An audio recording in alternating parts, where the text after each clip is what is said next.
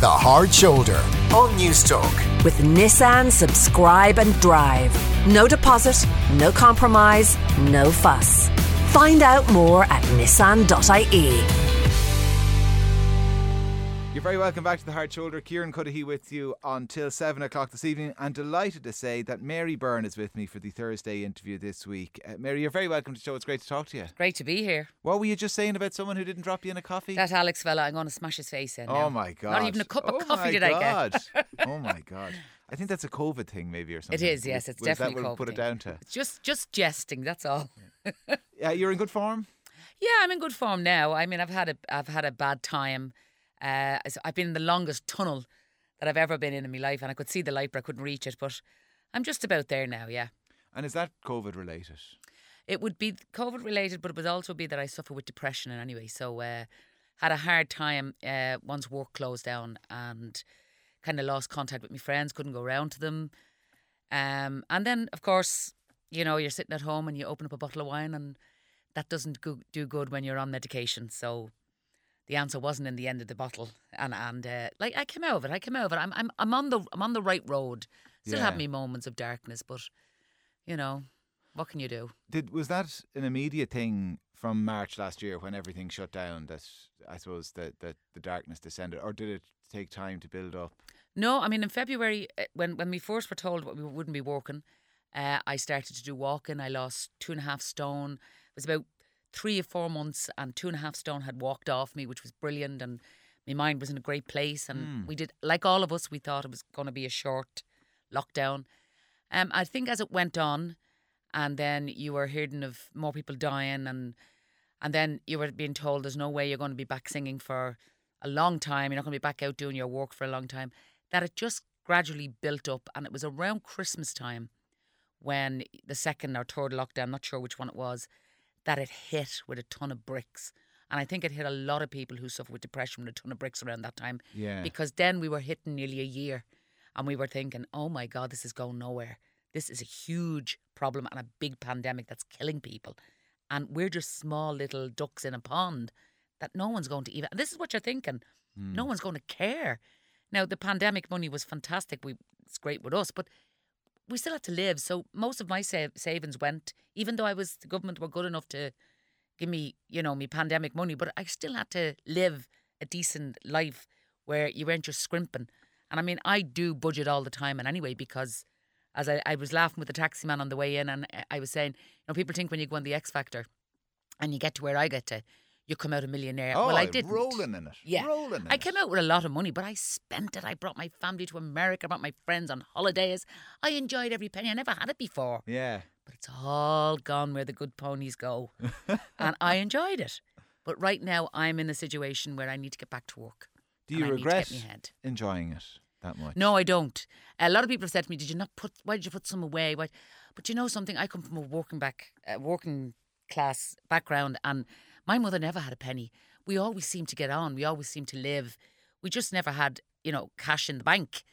And so I wasn't thinking. I was thinking like my mother would have thought, you know, let's enjoy it. We're all going to die someday. Let's enjoy it. I wasn't thinking of a pandemic or the future. I was thinking, I've got a voice. I can go out there and I can sing. I can earn a few more bob. I can keep me head above water. And let's the people who supported me all the way through and right up to this day, 30 odd years with my friends, my family, bring them away. Let's have a ball. Let's enjoy it. None of us ever had it. So I did. And you had a ball. And I had several balls. It was great. To go back to January as well, and you said like a lot of people who had, you know, depression or other mental health difficulties, they found that the hardest point in it. Maybe was that related as well to the time of the year? I know people who have depression as well, like as in it's difficult. The nights have drawn in. It's miserable weather. It's horrible, grey and relentless. Yeah. I mean, January. I mean, most Januaries for me since I went into X Factor would be coming down off doing a big panto, and having a ball. You know what I mean, and having a few bob in the bank, and you're just ready to kind of chill out for a couple of weeks because there is no work really in January, very little. But you know, January can be a dull month for anyone, regardless of depression, because it seems like it's the longest month of the year, because you're coming down from the Christmas spirit. you're coming down from, as I said, my Panto, for me, Panto, and a lot of artists coming down from after having a huge 3 months building up to the Christmas. And then for ordinary people who, like families, mothers and fathers, who are looking forward to giving their kids their presents and the whole lot, and then the bills come in January. So that's another thing. So yes, people who have a tendency to have any sort of anxiousness or depression, January can be a hard month for them.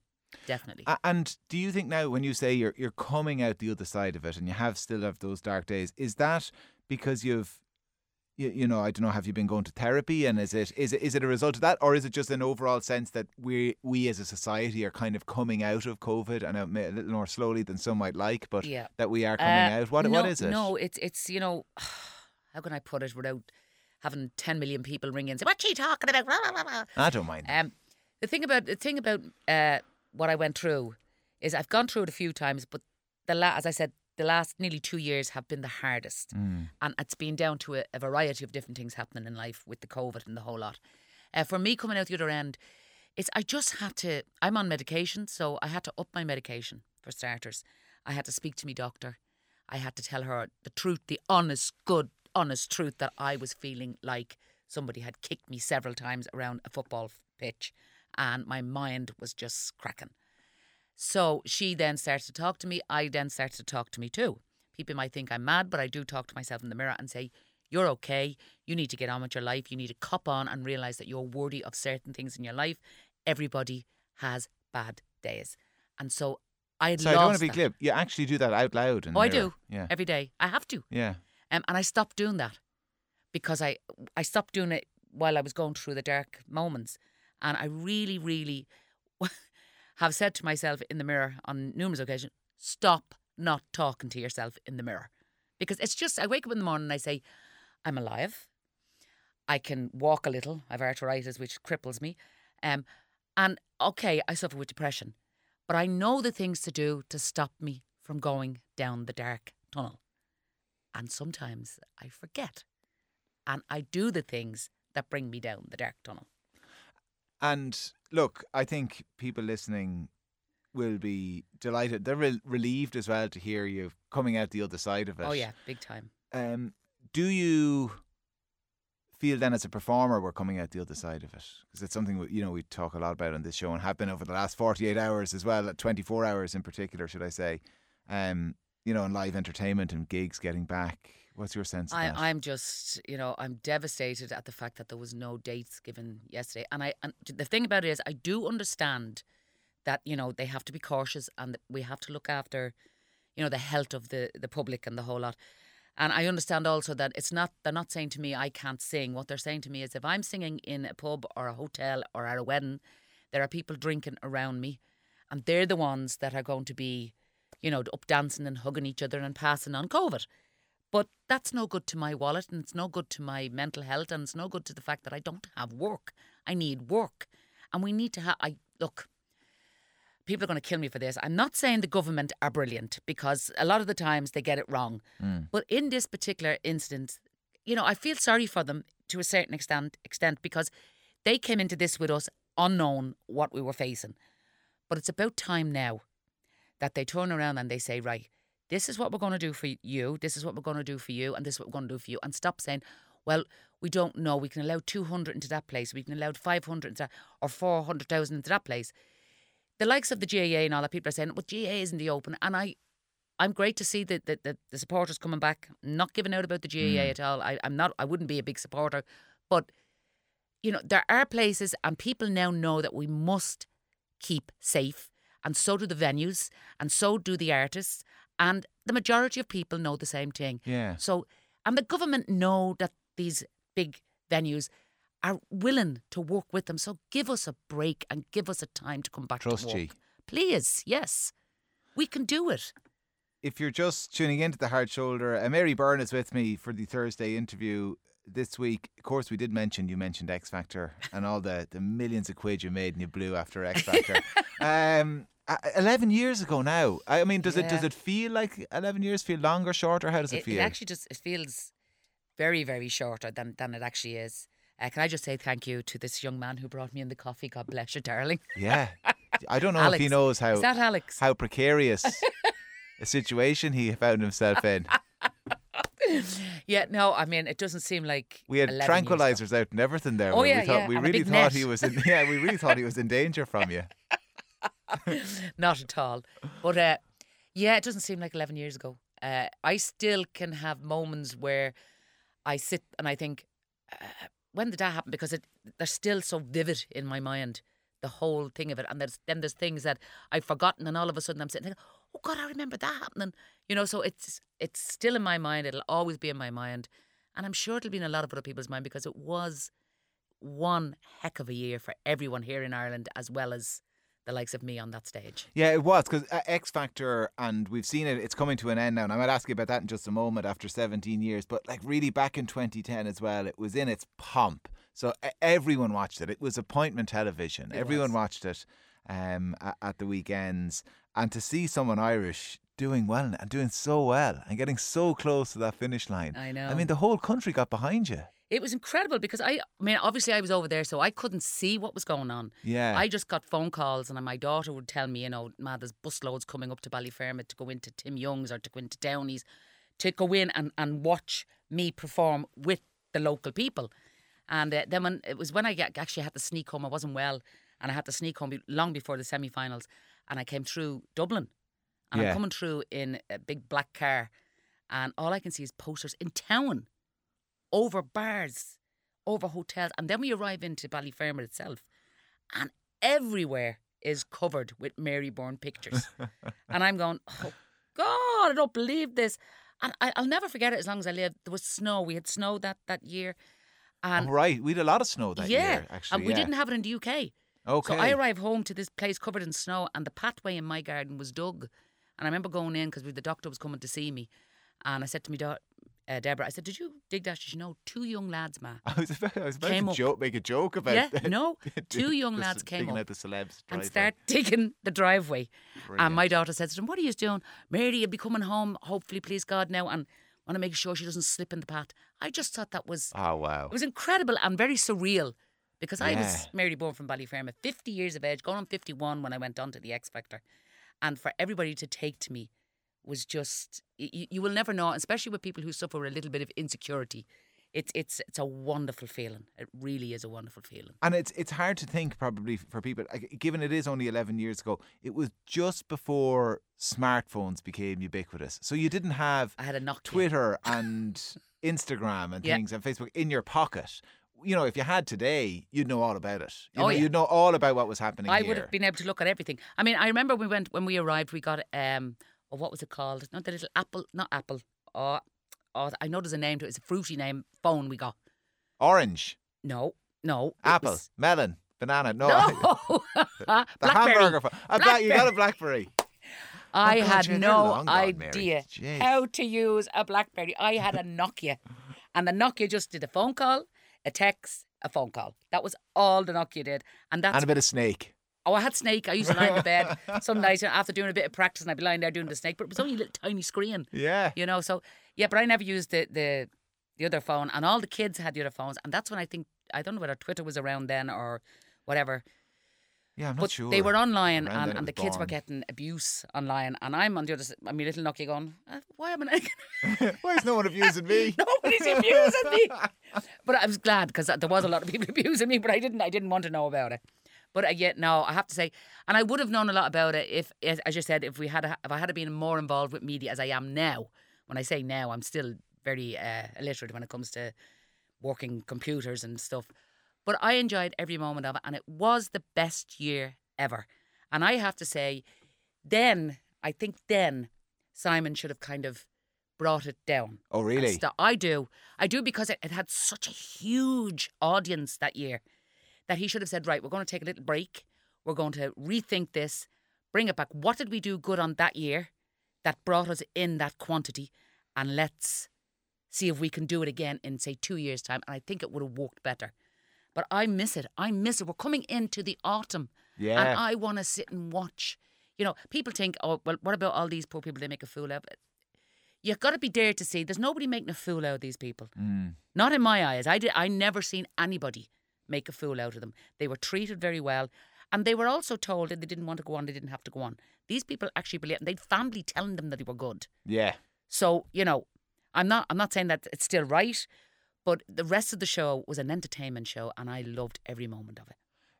Are you glad you were on it before you would have had an iPhone or something in your pocket? I am. Yeah. I am. Seriously, I am. Because I do remember Cheryl Lloyd getting a very bad... She was getting loads of good texts, and I didn't know what they were on.